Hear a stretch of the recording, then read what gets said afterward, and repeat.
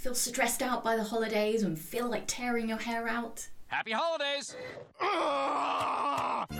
Well, if you feel like that, here's my top 5 tips for coping with and getting through a stress-free holiday. Now, who doesn't feel some level of stress or pressure over the holiday season? And it doesn't matter what kind of festivities you celebrate throughout the year, there is going to be stress and pressure and expectations and all the things that lump into feeling incredibly stressed and just actually glad that the holidays are over, which is such a shame. So I've got 5 tips to be able to help with coping and also having a stress-free holiday. Tip number 1, all about giving gifts. Giving gifts. So of course we love to be able to give gifts to family or friends or the wider community perhaps. But a lot of people do feel the stress and pressure of giving gifts. And quite often it comes back to what I call my 3 A's or triple A. Acceptance, approval, or attention. So we have to be really careful of the reason why we're giving gifts to each other. Is it for that attention, approval, or acceptance, or is it because we really want to give? So within giving gifts, what's really helpful is to actually ask why. Why? Why are you giving this gift? Now, in certain cultures and corporate life, there is something quite often referred to as Secret Santa or a different kind of name. But really what this is about is teams within corporate organisations. They put the names in a hat and then they pull out that person's name and then that individual has to buy them some kind of secret gift. Oh my goodness, the stress and pressure that causes. So perhaps we need to be asking bigger, wider questions as to why would we be doing that?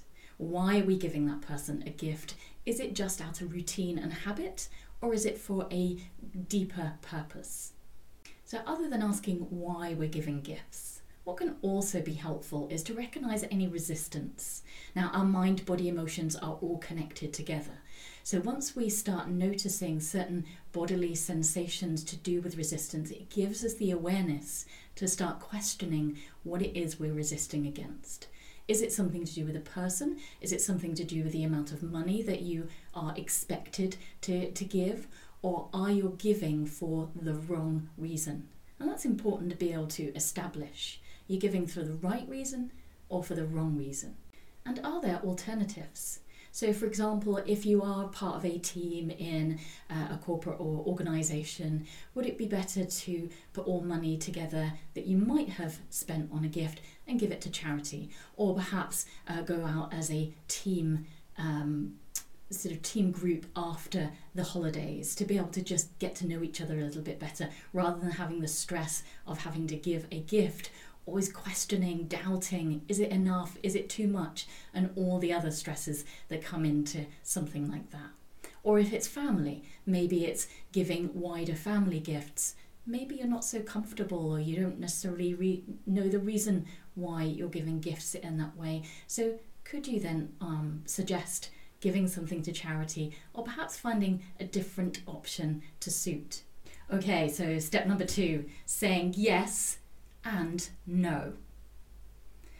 Now the reason I say this is because how many times in a holiday season do you keep saying yes, yes, yes, yes, yes, yes, I'll do that, yes I can, agreement, yes, people pleasing. How many times have we done that over the holidays?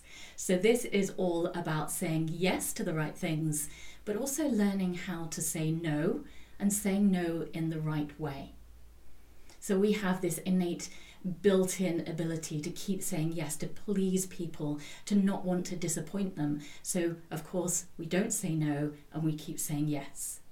And on my video, High Functioning Anxiety, I cover all about people pleasing and the way to say no, and the reason why so many adults wish they'd learn earlier in life to say no and to say no in the proper way.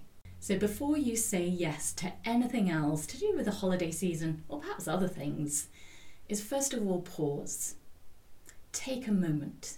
You want to find the gap in between what someone has asked of you or asked you to do and also your response.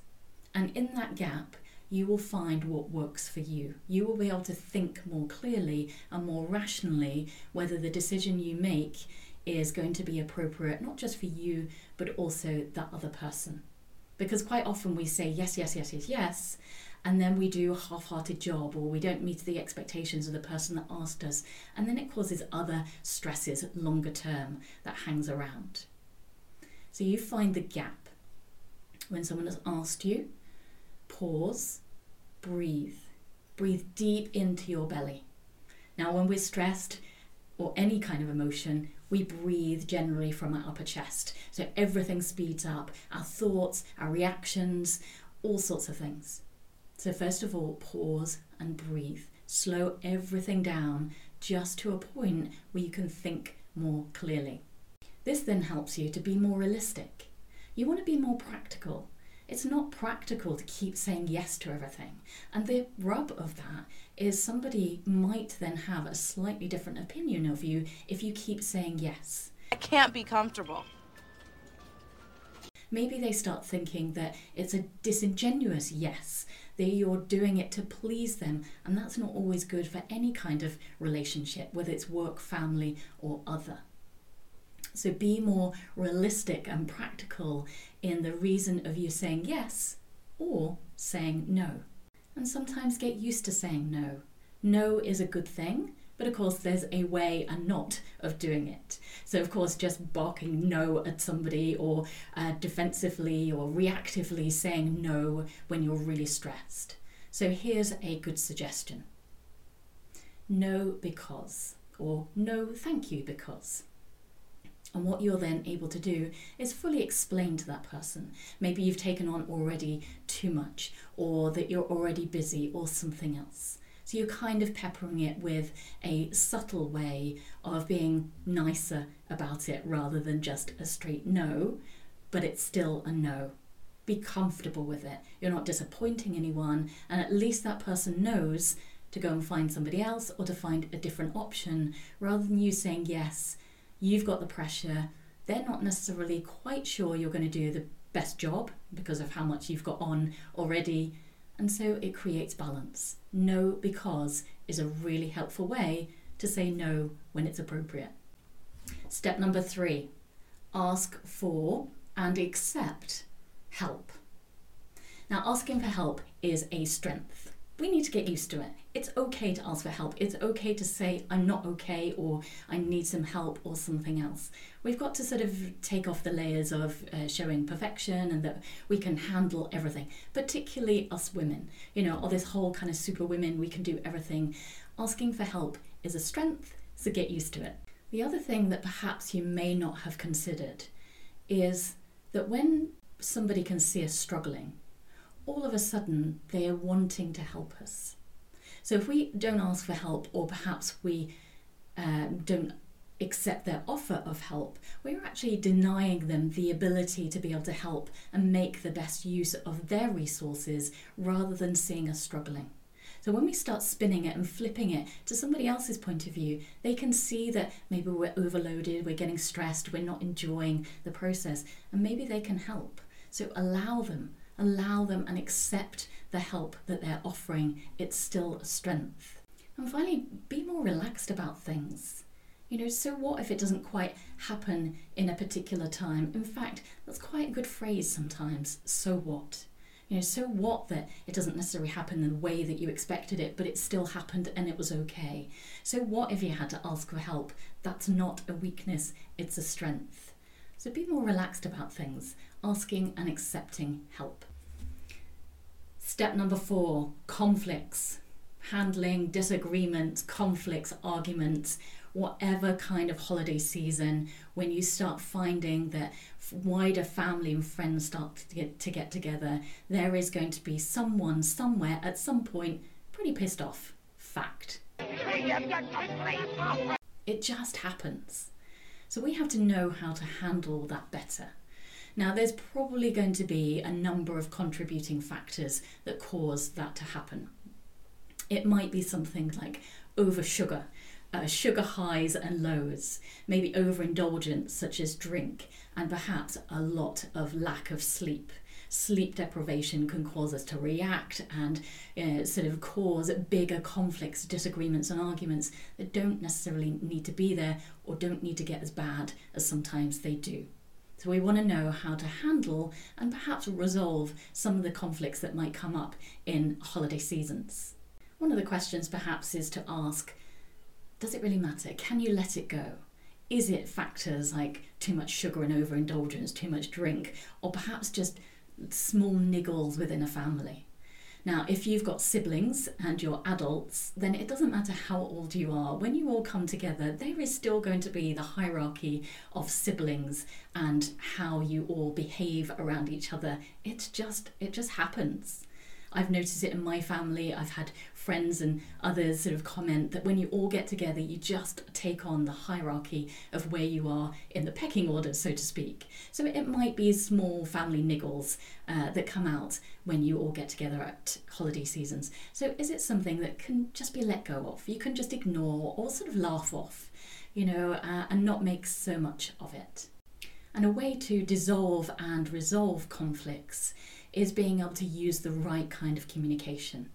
So often when a conflict or argument is starting to bubble away, then the wrong kind of communication comes out, almost like the finger pointing, the you and things like that, which cause other people to get defensive or to react against what's being said.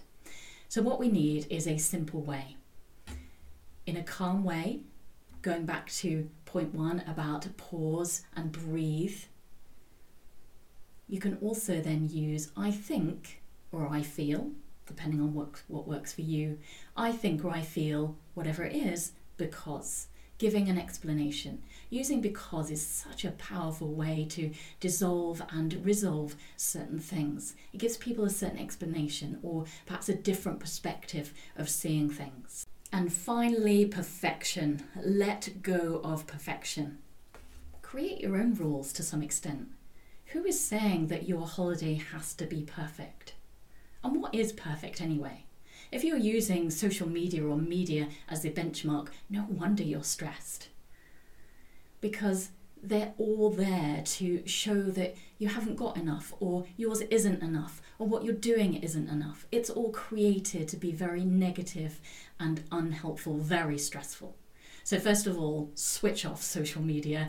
No email, no social media. And stop looking at all those perfect images that you can see. Switch off the adverts on TV that show all those perfect, happy families all together with a perfect table set out.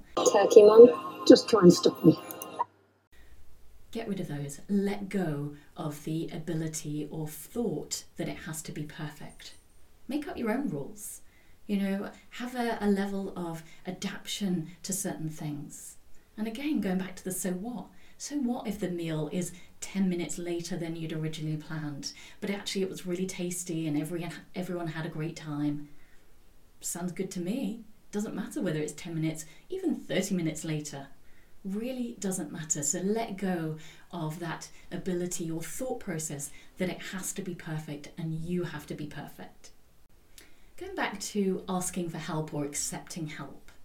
Now, when we do, quite often we have a certain expectation of the way that it's to turn out. But everyone is different. So unless you're actually telling somebody step by step exactly how you want it to be, that's not always natural and not always helpful when somebody is helping you. Then accept that it's not your way. So, for example, you might have kids and you've asked them to set the table in a particular way, or so that you've got enough plates and cutlery and everything else you need on the table. But it's not quite the way you would do it. Does that mean it's wrong? Does that mean sometimes we get so stressed and reactive that we say, oh, forget it, I'll do it myself? What you're actually then doing is training that individual not to want to help you in the future or to get so worried that they're not going to do it your way. So when you ask for help and accept help, let go of the fact that it's not going to be quite your way, but actually it teaches other people things. It teaches kids how to be responsible and how to be creative and how to develop their own sense of doing things their way, as long as it's done accept it, be okay with it. It's also important to care less. I don't mean be careless, because over the holiday season we definitely do not want any mishaps or accidents, but this is about care less about what people think, care less about the fact that it's not perfect, care less about comparisons and judgments. Now, there's a difference between caring less and attitude. It's not that, because that's almost going completely the other way. What we want is a sense of expectation and standards, but also that level of flexibility to learn how to adapt and to just say, that's okay, to accept it the way that it is. And finally, whatever you do over the holiday season, it is all about presence, being present, not about the presents and the gifts that you give. The best gift you can give to anybody at any time in any holiday season is yourself. Be present. Switch off your phones and your devices and everything else. Let go and care less of some of the things that aren't really that important, and be present. Enjoy the moment with your family and friends, because this moment is all that we have to enjoy together. So I hope you've liked my 5 top tips. Remember to like, share, and if you haven't already, subscribe, and leave questions and comments in the comments box.